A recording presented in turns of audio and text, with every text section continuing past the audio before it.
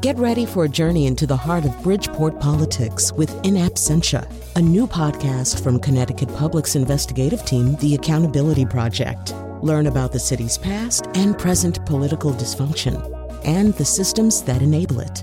Tune in wherever you get your podcasts. Funding provided by Joe Zimmel and Valerie Friedman. Hey, girl. We did a show about boy bands in 2013, girl, and it was a good show, girl. But, girl, I've been thinking that maybe it's time to do another show about boy bands because, girl, that was 8 years ago, and so many things have changed. Although not you and me, girl. We're still the same. So, yes, boy bands, I'm going to stop doing that because I know it's getting annoying. But boy bands reconsidered, with obviously the burgeoning bulldozer of K-pop thrown into the mix. We will revisit this fascinating subject.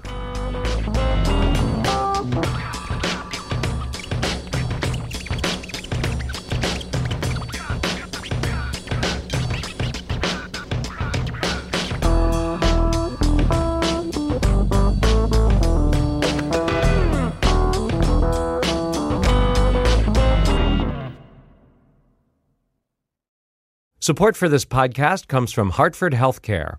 Elevating Health is funded by Hartford Healthcare. ECMO is a leading-edge, life-saving treatment for patients with cardiac or respiratory failure. Dr. Jason Gluck, director of the Mechanical Circulatory Support Program and Emergency Cardiac Care at Hartford Hospital, explains what it is. So ECMO stands for extracorporeal membrane oxygenation, outside the body oxygenation of blood. It's a life support technique that's used by highly sophisticated medical systems for patients with severe heart or lung failure. The technique involves removing blood from the body, oxygenating it, and then returning it back. ECMO procedures happen in the ICU, but not all hospitals are equipped with the necessary technology and staff. Dr. Gluck describes Hartford Hospital's ECMO Go team. So ECMO is considered when treatments have failed. And in our center, with a special ECMO on the Go team, we'll actually take that technology to their hospital and help them out there if they need to stabilize the patient and then bring them back to Hartford for recovery. For more information, go to ctpublic.org/elevatinghealth. You are my fire, the one desire, believe when I say I want it that way. But we are two worlds apart. Can't reach. Oh, yes. You know what we're talking about already. We're talking about boy bands. This is a subject that we did tackle. We tackled it 8 years ago. But we feel as though the subject has ripened and grown like a cantaloupe sitting out in a rainy field. And so we're going to cut the cantaloupe open and see what's inside of it. And we have lots of guests to talk about it. We are going to, in the middle segment, talk very specifically about the K-pop manifestation of boy bands. Obviously, this year, BTS with Butter. But for the sledgehammer that is Olivia Rodrigo, BTS, a K-pop boy band, probably would have had the song of the summer. And then in the third segment, we're going to talk to a member of a boy band, which has this almost kind of incalculably sad history, which I had not been fully aware of going into that. But we will talk to the man who is the surviving member of LFO.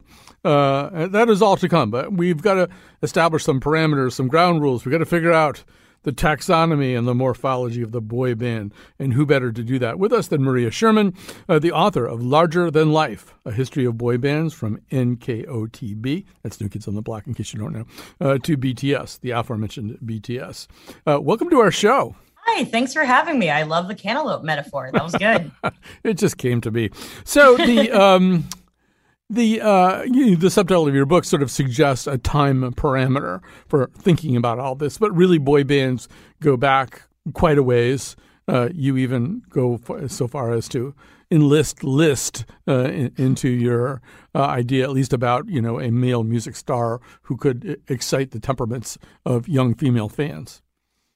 Certainly, yeah. The subtitle is a little bit of a misnomer, so I apologize for fooling anybody. But the book actually begins in the mid-1800s with the composer Franz Liszt as the sort of first historical Western, I should say, example of kind of a teen idol. And in this, not a teen himself, but in the sense that young women were sort of losing their minds over this incredible musician.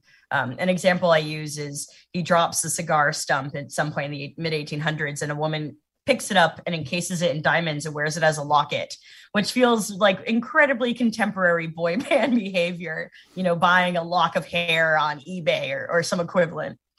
So can we sort of, as we sort of vault then at least into the mid 20th century, if not later, can we sort of set up some kind of groundwork for, like, I mean, I don't know, Crosby, Stills and Nash are probably not a boy band. It's like three boys, but they're not a boy band. So how do we know who's a boy band and who isn't?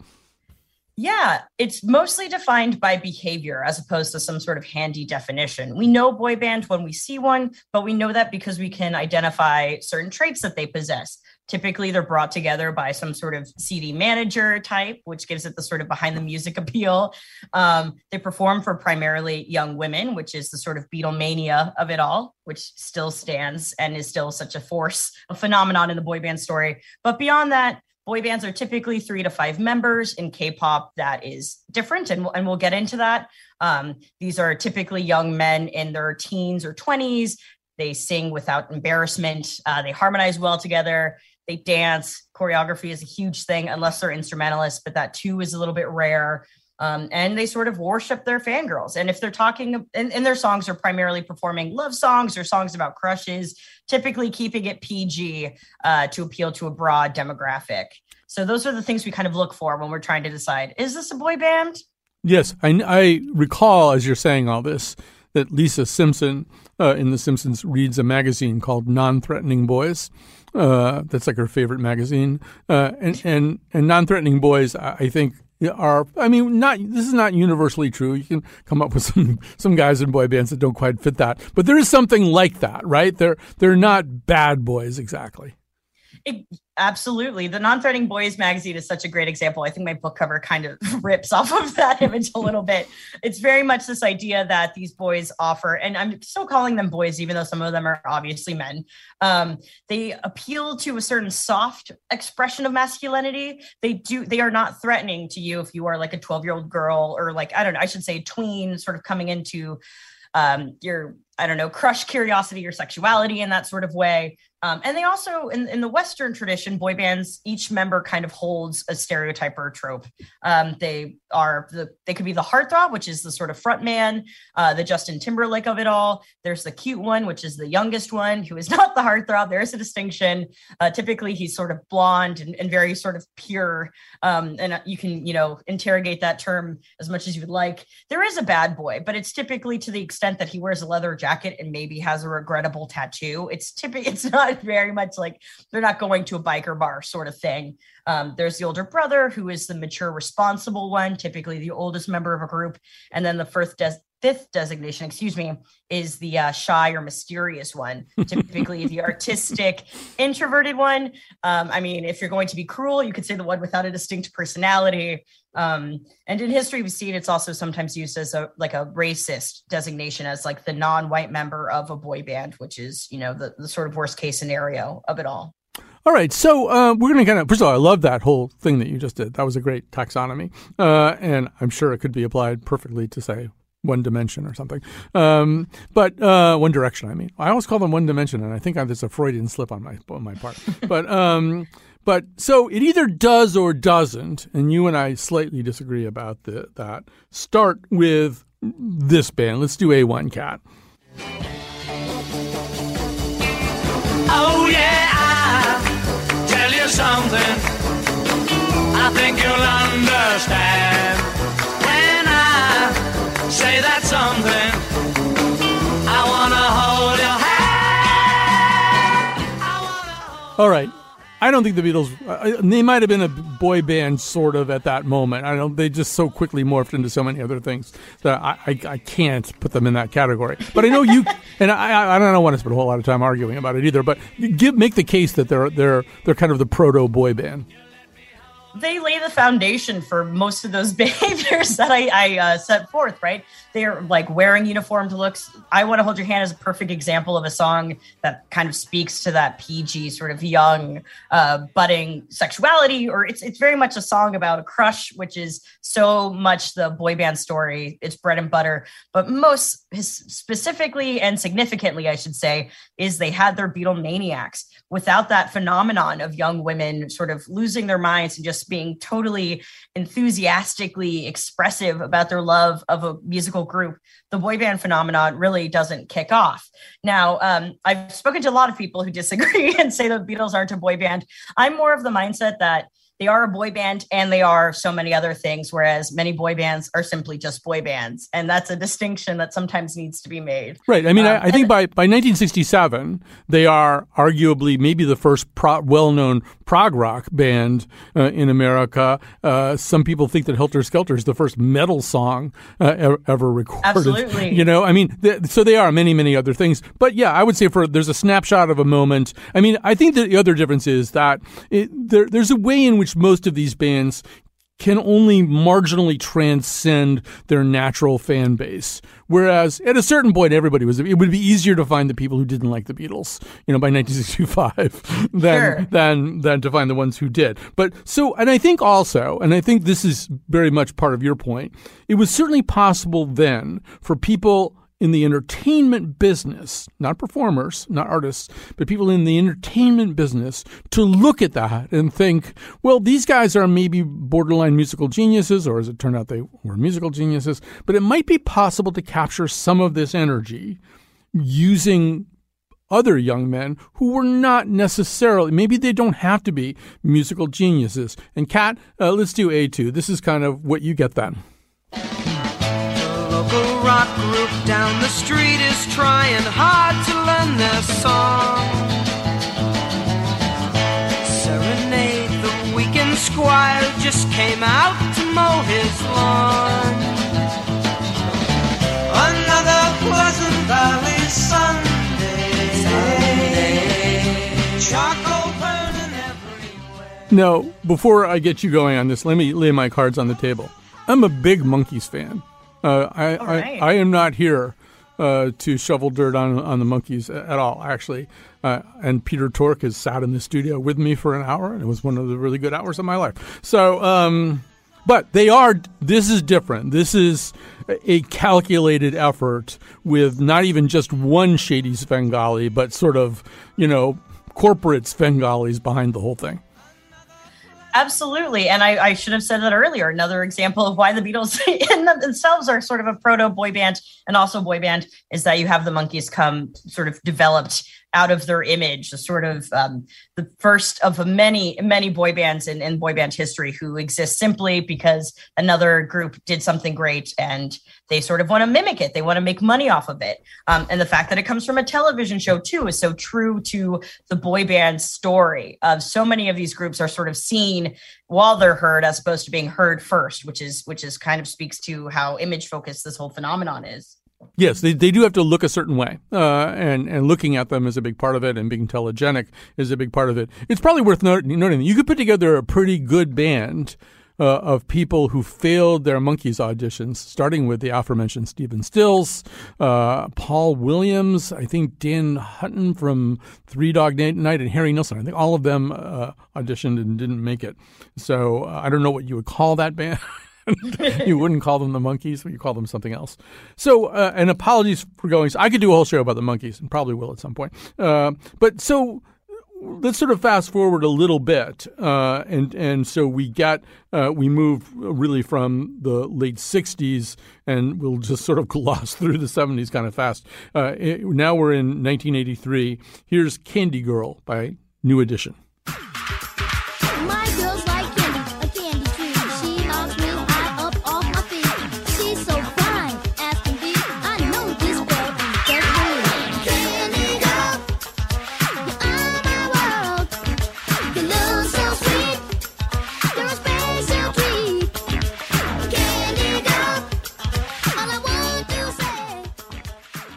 So, one of the problems with this is having any kind of ironic distance from any of this.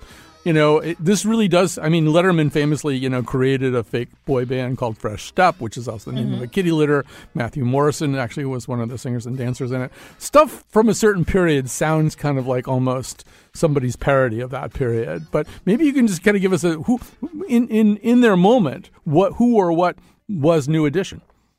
Yeah, I kind of consider a New Edition to be the sort of turning point in the modern boy band story. The group we get right before we start seeing the term boy band everywhere being applied to the groups we'll talk about in a few minutes. But they're these group of young bucks from Boston, and they're put together by one of the sort of CD manager types, this guy, Maurice Starr. They already existed as a sort of Motown cover group, and then he gives them original songs, the first being Candy Girl. And the name is sort of indicative of maybe what that song sounds like, in that they were supposed to be the New Edition of the Jackson 5.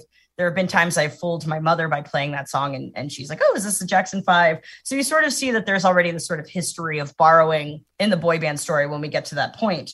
But they're sort of noteworthy because they have a good run. They're like top in the charts on the urban radio, when we still called it that heinous term back in the day. But they're not making any money off of it. And that's because they've signed a series of exploitative agreements. They're boys from the Boston projects. They don't have that sort of industry, entertainment business know-how, and they kind of get screwed over. And that too becomes a sort of through line in the boy band story, the sort of incredible rise to fame, the not so incredible discovery that you're being exploited by the person who is supposed to have your back.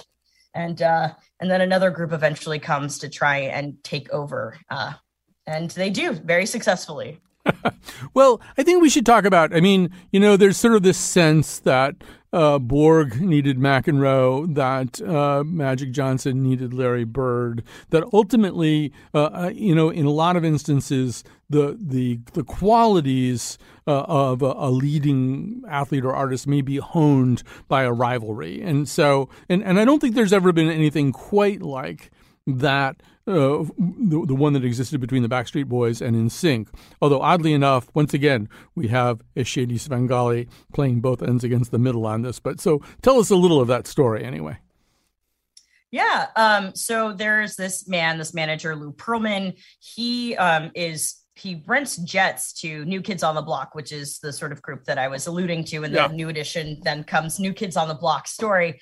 And he realizes that these young kids are making so much money on just like merchandising alone. It's incredible how much money you can make out of a boy band if you get the clothing line at JCPenney and the lunch boxes and the dolls and this, that, and the other. And he decides, I'm going to find a way to do this. I'm going to create my own boy band. And I'm already in Orlando, Florida. There's this myriad of talent here. They aren't in LA or New York, so they probably also don't have that sort of, Hollywood background. I'm going to pull them from Disney World, and we're going to make a boy band. And so he creates the Backstreet Boys. And after a few years of that success, decides, where there's Coke, there's Pepsi. Some other person's going to come and make the competition. I'm going to create my own competition, and creates NSYNC. And the rest is sort of history. Well, maybe we could just say a little bit about that history. And I'd be interested in your thoughts. Interestingly, for example, the Beatles kind of liked the Monkees and occasionally would affirm them. They did a song in which they kind of made fun of the Monkees too, but they seemed to sort of like them and sort of get why they were popular and enjoy them on their own terms. In terms of this somewhat staged rivalry between these two incredibly popular boy bands, I don't know, was it a real rivalry? Did the two parties take it seriously? I'm of the mindset that it's primarily just brilliant marketing. This person could see that to create his own competition would be the most lucrative decision. That's clearly somebody who has their eye on the market and understands how pop fandom behaves to some extent. But I think there is at least some distrust if you're the Backstreet Boys and this manager comes into your life and says, I'm going to make you a star, kid, and then has this sort of like secret other band. They had no idea NSYNC was forming, even though they were sharing practice spaces at that point in time. So it was very much a bund up operation. I think if there is any rivalry, it comes from that sort of betrayal. Which is such a juicy Hollywood story, but really sort of tragic. Mm-hmm. Well, I wonder also, do you have a sense that there is, in terms of a fan base, a difference between the Backstreet Boys type and the NSYNC type? I have a couple theories, and I'm sure fans would disagree, but that's what's so fun about boy bands. Everybody gets mad and excited all at once, which is sort of reflective of that sort of mania of it all. The Backstreet Boys are a little bit broodier than Yes, NSYNC. I think so. Yep. They're like, like even just in the coloration of their music videos, it tends to be more blues and blacks. I mean, they had an album called Black and Blue, so that's clearly where I'm pulling this from. And I think so fans of them typically like leaned into the sort of, Boys to Men inspired balladry thing a little bit more. Whereas NSYNC were a little bit more energetic. They were better dancers. It was more upbeat, more single driven in that regard. So I think fans of them typically identified with that sort of stuff, the big, massive sort of stadium single kind of thing. Though, obviously Backstreet Boys has those kinds of songs too.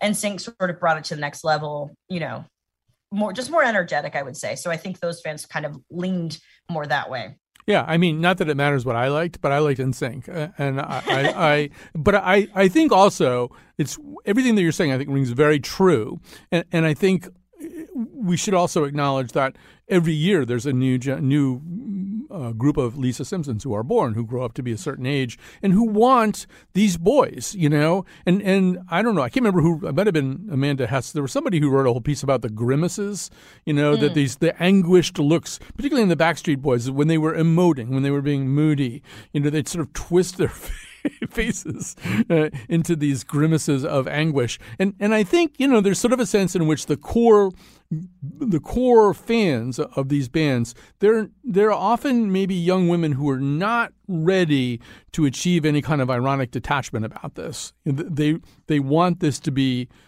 emotion that they can latch onto. Is that making any sense?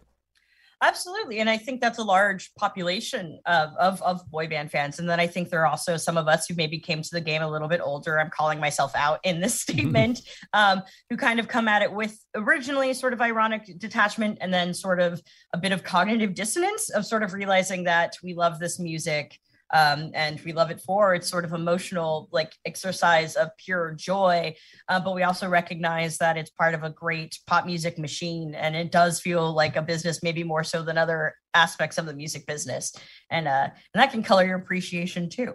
So from there, and I think this is kind of your main entry point into the world of boy bands. I mean, if we're going to sort of, call ourselves out for age, I mean, I lived through Beatlemania. That's how old I am.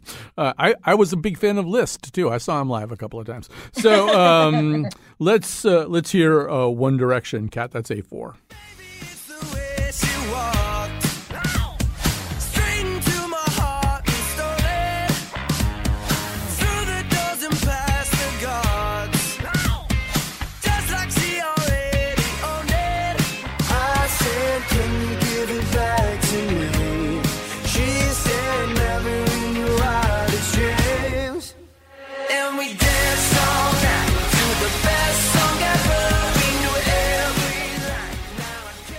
So Maria, I don't know, tell us about what it was like to be a One Direction fan. What did they do for you?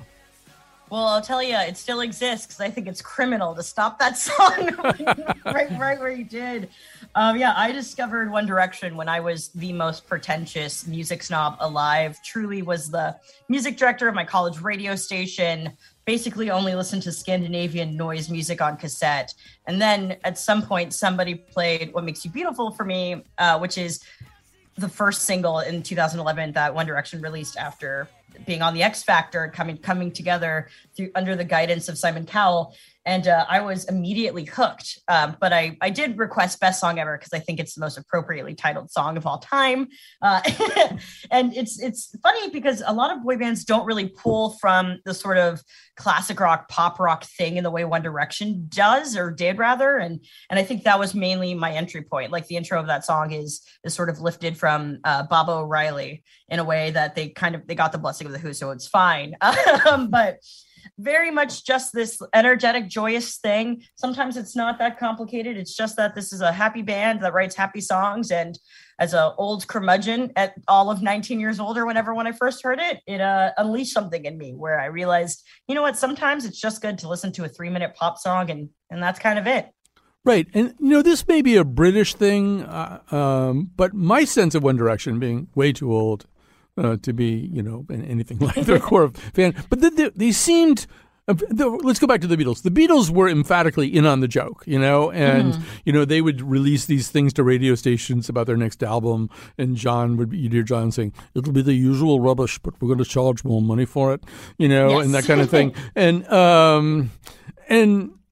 One Direction seemed a little bit in on the joke about being a boy band, and it seemed to have, from time to time. I mean, even the title of that song, in a way, has, I think, a little bit of irony. I mean, I think we've already reached the point where Justin Timberlake has kind of distanced himself a little bit from NSYNC and become a staple of Saturday Night Live, where he is riffing comically on a lot of the tropes of boy bands. And I'm guessing maybe One Direction's born in an era where you can't 100% take yourself seriously anymore.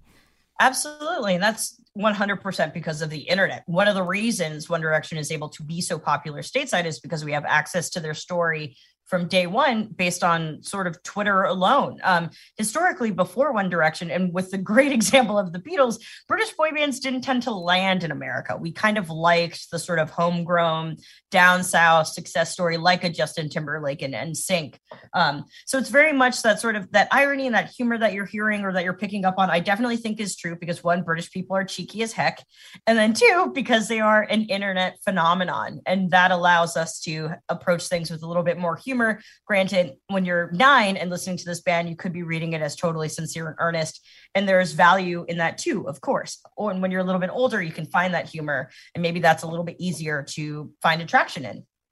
Last question for this segment, which is, I mean, we encounter boy bands in the flower of their youth. And one of the truths about flowers is that they do wilt.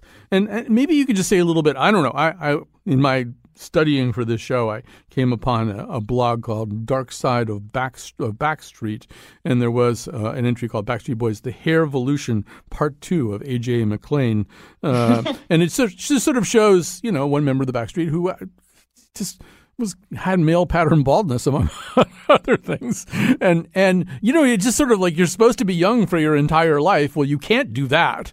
So how do they cope with that? How do they deal with getting older? Do they just become not everybody's favorite thing anymore, or can you fight it? Yeah, I guess there are two sort of paths. One, you can sort of do the reunion thing, become the man band, do a Las Vegas residency like a Backstreet Boys, or sort of famously New Kids on the Block kind of pioneered the boy band fan cruise, where their aging fans will come and like spend a weekend with them in the Bahamas on a boat, which is fantastic. And I love to see, moms on the town sort of really, really engage in that. But in Western boy band tradition, there's this thing called the 5-year rule. And it's kind of like an unspoken rule where boy bands typically, like when they exist and reach great heights and kind of disappear, they have 5 years at their peak and typically will break up. Someone will embark on a solo career. Something will happen to sort of cause or begin some fracturing. And at that point, I guess you have a couple decisions. Are you a Backstreet Boys where you don't have the sort of iconic frontman type who's going to kind of leave you in the dust like a Justin Timberlake? Or are you going to kind of keep on going for the few, not few, there's still very, very many, but like the loyal fans, the diehard fans who are going to continue to grow and listen to whatever you do, even if you venture into adult contemporary territory or whatever that may be. So there are options. I think beyond that, beyond your sort of own orbit, it can be a little challenging because, you have fans who are just going to see you as like boys forever. And that's not great. You want to individuate. You want to become a man. You probably want to start writing songs about adult themes. And that can be tricky. So I don't envy the course at all. No. All right. So we're going to take a little break here. And when we come back, you'll hear at the beginning of When We Come Back, the introduction we did 8 years ago when we did our first ever boy band show.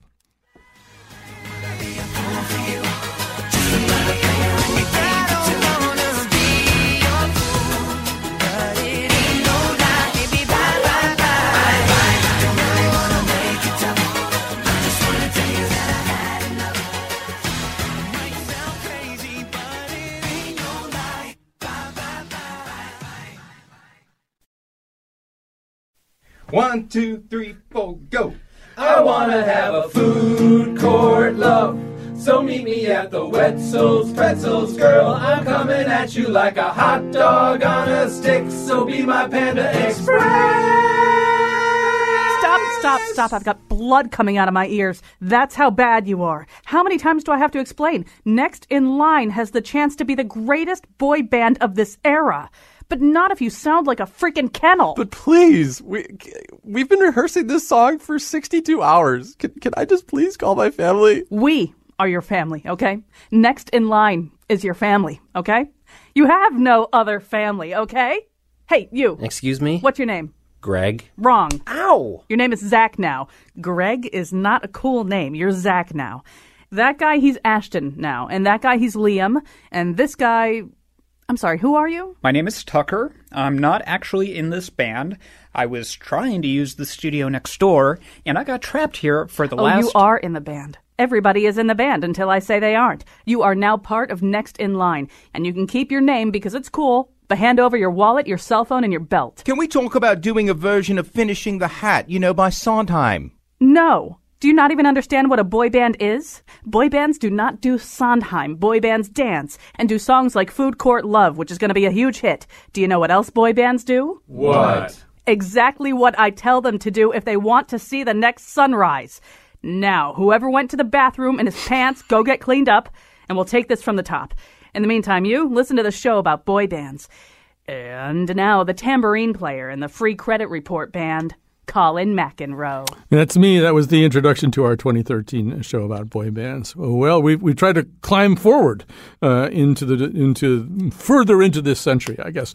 Still with us, Maria Sherman, the author of Larger Than Life: A History of Boy Bands from NKOTB, New Kids on the Block, to BTS. Does not actually mention Next in Line anywhere in the book, but that's since it's an oversight. Joining us, and not for the first time, we are delighted to have back Asia Romano, a culture staff writer for Vox. We're going to focus on one of the really new developments since 2013. Not that it's entirely a new development, but in terms of penetration into the American consciousness, K-pop boy bands are one of the big changes. So, Asia, maybe sort of just to set the stage here, I mean, we don't want to conflate K-pop, which is a big thing and has lots of different elements with it, with boy and girl bands. But maybe give people just sort of a sense. I mean, K-pop, as you've written, among other things, existed in a certain fixed point of time made possible by actual changes in the governance of South Korea and their television system. Right, exactly. If you think back to the 1980s, South Korea was undergoing a number of political and cultural changes.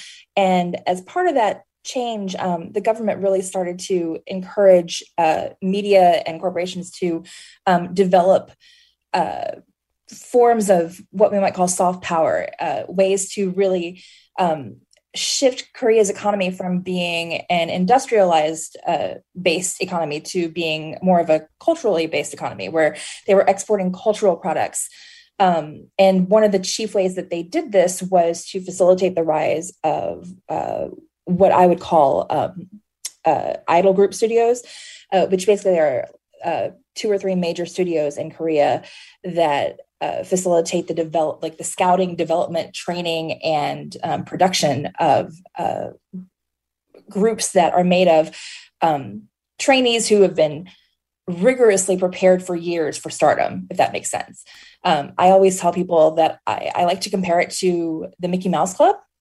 When you had people like Justin Timberlake and Britney Spears and Christina Aguilera, and later on in the Disney Channel, like people like Selena Gomez, right, who were just groomed from an early age to become pop stars. It's very much like that, where you have this system that's very, very, this very routinized way of, I don't want to say manufacturing, but of producing a pop star to a very, very high level standard. Does that make sense? It totally makes sense. We'll kind of circle back to that, but let's sort of familiarize or remind people what this can sound like, particularly when it reaches the U.S. This is Dynamite by BTS from their 2020 album BE, which, as Asia has reported, became the first K-pop song in history to debut at #1 on the U.S. Billboard Hot 100 chart. In the stars tonight, so watch me bring the fire, set the night light. Shoes on, get up in the morning, cup of milk, let's rock and roll. Kink out, kick the drum, rolling on like a rolling stone. Sing song when I'm walking home, jump up to the top of the brown. Ding dong, call me on my phone, nice So, Maria, I mean, as you look at K-pop boy bands and sort of compare them to the other phenomena that you've accounted for in your book, I don't know, is there a big substantial difference stylistically? To me, that really does sound like a pretty natural outgrowth of everything we've talked about so far. Absolutely. And I think it's clever that was their first English language single, because it does feel very familiar to Western pop music tradition. But if you look at earlier BTS records, you see that they're sort of all over the place in their genre explorations, which is something, an American or British boy band typically wouldn't do for fear of isolating an audience. They are, I guess, a little bit more artistically creative in that way. But it is interesting because the way that we talk about boy bands is typically in this sort of Anglophonic metric. How we understand boy bands is because we've seen them before. We still look at them and we think Backstreet Boys or NSYNC. BTS, and it's not simply because they're from South Korea, but because of how the Korean pop music industry works, we sort of have to reframe our thinking, and that can sometimes lead to a lot of exoticifying, which is sort of tragic and terrible, and it can become pretty sticky. But I think so to maybe have a cop-out answer, yes, that in that example, very much kind of in line with the sort of pop boy band tradition, but also no in all of the other ways that they sort of operate. And even just by focusing globally as opposed to an American marketplace specifically for many, many years, as used to be the sort of form in the 90s and early 2000s. So, Asia, you referenced kind of that sense of manufacture, and there's a term that gets applied to some of these other groups, not to BTS so much, but slave contracts. This idea in which, to a degree that would be probably unprecedented, even in the Mouseketeer Club or whatever American analog you want to cite, these are young people essentially deprived of personal lives and freedoms to a certain extent. Well, before I get into slave contracts, I want to jump back to Dynamite a little bit, because I want to make clear that Dynamite was essentially custom ordered by the president of Columbia Records, basically for tailor-made for an English and American audience. They basically had two British songwriters write the song in English, so that it would be streamed on, so that it would be played on the radio, on U.S. radio. And I think Dynamite in particular is a really, really big departure from most of the other songs that BTS has done. So I almost really hate that it's was the first song that hit the #1 charts, because I think it's a really almost like a parody of what American music, especially American mainstream top 40 radio listeners, expect a top 40 radio song to sound like. It's just got all of these very catchphrasey, just pieces of jargon thrown in, like LeBron and Sweet Tea and just on and on and on. And I've written extensively criticizing this whole the way this song in particular was produced. But I also want to emphasize that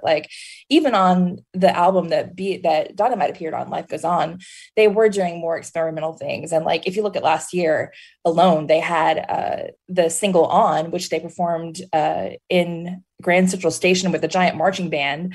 And then they had the single Black Swan, which they actually premiered by having a ballet troupe do it. They do the entire song as a ballet instrumental.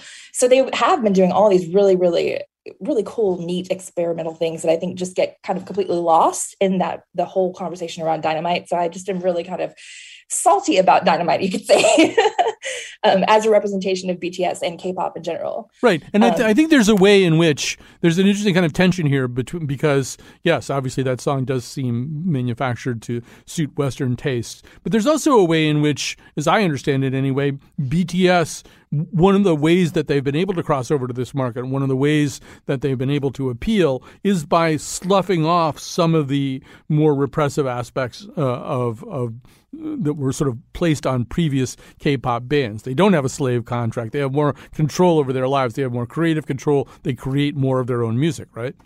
Right. And I want to emphasize that it's not just BTS. I think in general, slave contracts over the last decade or so have really fallen by the wayside as more and more people grew aware of them, as more and more K-pop artists spoke out about them, and as the Korean government actually passed legislature to prevent them from occurring. So I think by the time you hit, say, 2015, 2016, slave contracts were mostly a thing of the past.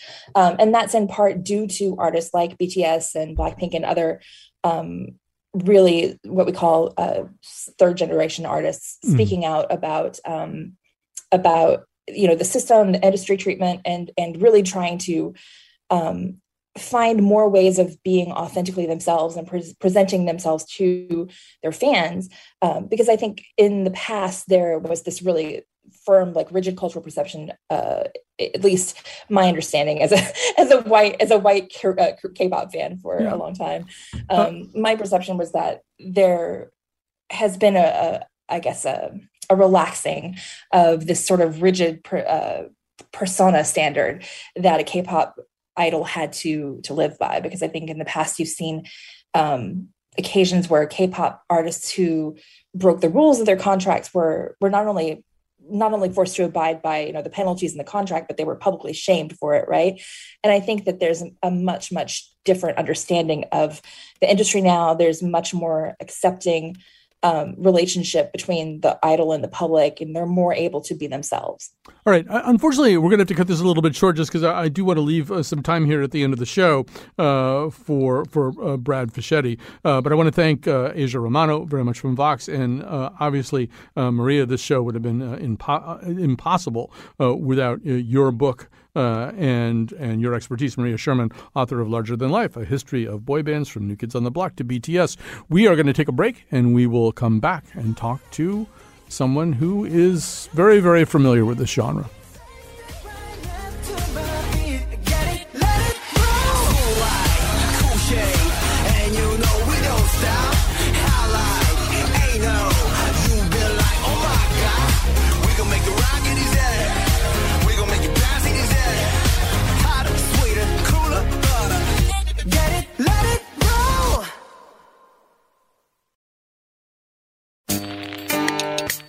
Do you remember when we met that summer? New Kids on the Block had a bunch of hits. Chinese food makes me sick, and I think it's fly when girls stop by for the summer. I like girls that wear Abercrombie and Fitch. I'd take her if I had one wish, but she's been gone since that summer. Hip-hop marmalade, spick and span. Met you one summer and it all began. You're the best girl that I ever did see. So if you were conscious at all in 1999, you probably heard that song, Summer Girls by LFO. It was everywhere. And joining us now is Brad Fischetti, the surviving member of LFO. LFO wound up having an almost incredibly sad kind of afterlife. The two other main members died, one in 2010, Rich Cronin, and then Devin Lima in 2018, both from aggressive forms of cancer. And so, first of all, Brad Fischetti, thanks for agreeing to be on this show. Hey, Colin, thanks so much for asking me. It's a great pleasure to be with you today. Now, listening to that song now, and then, I had a little relationship with that song at the time, which if we have time, I'll mention it. But it's not really a boy band song, I don't think. There's a way in which already there's a lot of winking going on, I think, in that. I mean, first of all, you mentioned New Kids on the Block, and from there, there's sort of a sense in which it's more like a song about being a boy band or something than it is a real boy band song. Back in those days, we really detested the term boy band. Mm-hmm. Or being called a boy band, because at the time it had negative connotations, right? It was like, okay, boy bands are contrived and they don't write their own music and they can't sing. There wasn't a whole lot of respect around the term boy band. So we really pushed against that title back then. These days, I embrace it, because you look back and you go, oh, of course you were a boy band. You know what I mean? It's like, it's pretty clear. Maybe you were different than the Backstreet Boys and NSYNC, and which we certainly were. But, I think the term boy band seems to encompass a lot of different groups. Like, I've even seen groups like Boyz II Men considered a boy band, right? So I embrace the term now because it gives me the opportunity to be involved with a really important part of music history. So I don't fight against it like I used to. But you're right, Colin. We were definitely different than some of the other groups. We didn't sing like 5-part harmony, mostly because there was only 3 of us. We started as a rap group. And we didn't do a lot of synchronized dancing as soon as we made any money because we hated it. And so as soon as we had a little bit of, I don't know, more of a voice, we cut that out pretty quick and hired some backup dancers. Right. I mean, it was at the time, I think, both a blessing and a curse, right? It's a blessing because there's a way to market your music. There's a way to get through some doors that you might struggle to get through otherwise. There's sort of a made-to-order audience in a way. But there's also exactly the kind of yoke that you're describing, chafing under. I think you may have even written something on your chest at one point about this. Yeah, that's kind of a funny story. We were over in Germany on live TV, and this is before we really had made it. We thought it'd be a great idea to write across my chest in Sharpie, "We ain't no boy band." And at the end of our set, I ripped my shirt open, and there it is, "We ain't no boy band." And wow, it did not go well with the label. They were not happy with us for that. But it's a funny story. It's fun to tell these days. But I think people realize that from the boy bands came not only some really great music, but some really talented people. I mean, look at Justin Timberlake, one of the biggest superstars on the planet. Donnie Wahlberg, an acclaimed actor. In my own group, you had Rich Cronin, who was an extraordinary songwriter who wrote hit songs. Devin had the voice of a generation. I went on to start a record label that's been successful over the years. So in all the groups, there's really talented dudes. And so, again, these days, I welcome it because it gives me a chance to be a part of a really cool moment in the history of music. So I have a quick confession to make, which is that when Summer Girls came out, I was working at a commercial radio station. I was like 4 commercial radio stations bunched together. I was on the big talk station there. But I took the song and repurposed it with lyrics just kind of making fun of all the people I worked with. And one of the things I noticed about this song was it was because of the meter of Summer Girls. It's really easy to do that. There's a kind of free verse quality to his writing in that, there are all these sort of images kind of jumbled together. And I mean, it was I noticed it was a very musically and rhythmically and metrically accommodating song. That's kind of a better song than it got credit for. Wow, I love that. I never heard that word before, metrically accommodating. So I love that. But for now on, when people say, "What's the greatest thing about Summer Girls?" Well, clearly it was metrically accommodating. Who knows what that means? Some idiot that you talk to on public radio said it too. So these days we should say that you're performing again. You are performing at times with some of the other groups from that era like 98 Degrees and O-Town. Obviously this must be very challenging for you. One thing about a boy band is it's a band and you are a solo act. Colin, in 2017, Rich Cronin passed away in 2010. In 2017, Devin Lima, my other bandmate and my best friend, were given the opportunity to bring LFO back on the road. It was something we never considered. It was something that we discerned and prayed about, and finally decided, okay, let's do it. We'll bring honor to Rich, and we'll nurture the legacy, and we'll bring a little bit of joy to the fans. And so we did it. It was very successful, and we had made plans for the next round of the tours when. A month after the tour, Devin, who was like the strongest, fittest guy you'd ever meet, he got sick and he was diagnosed with cancer. And a year later, he died. And, that sort of sent me into the darkness, if you will. And over time and with some help, I was able to sort of get a grip on things again. And I was asked by my agent if I'd be interested in being a part of this Pop 2000 tour, where you have different bands from that genre out on tour together. And then this particular show, usually Lance from NSYNC would be the host, and then he would do a little NSYNC medley with O-Town. And Lance wasn't available, so they asked me to host the show and then do a LFO medley with the O-Town guys backing me up. And I never considered it before, but I did it, and it was extraordinarily emotional, but it was very gratifying, and the fans were just so supportive.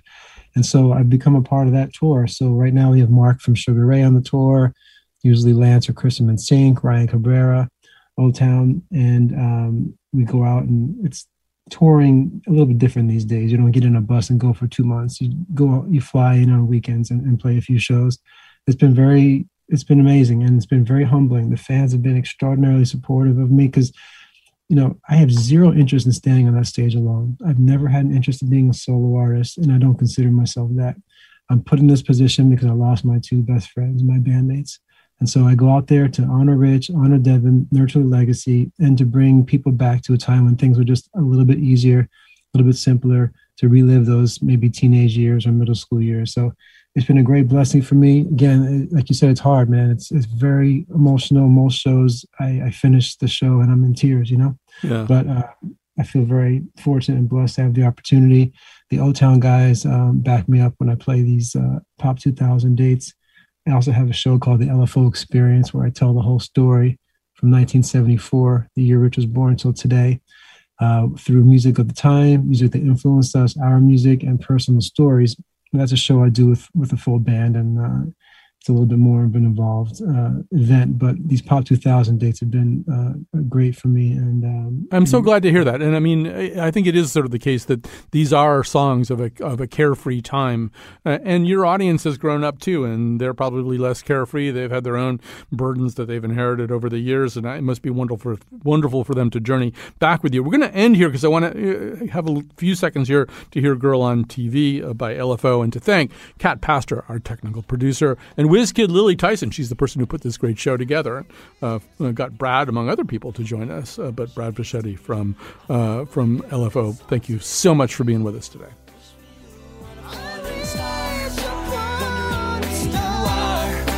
Do I ever cross your mind in the warm sunshine? She's from the city of angels, like Betty Davis, James Dean, and Gable. Never know what she means to me. I fell for the girl that's on TV. On TV, wishing away.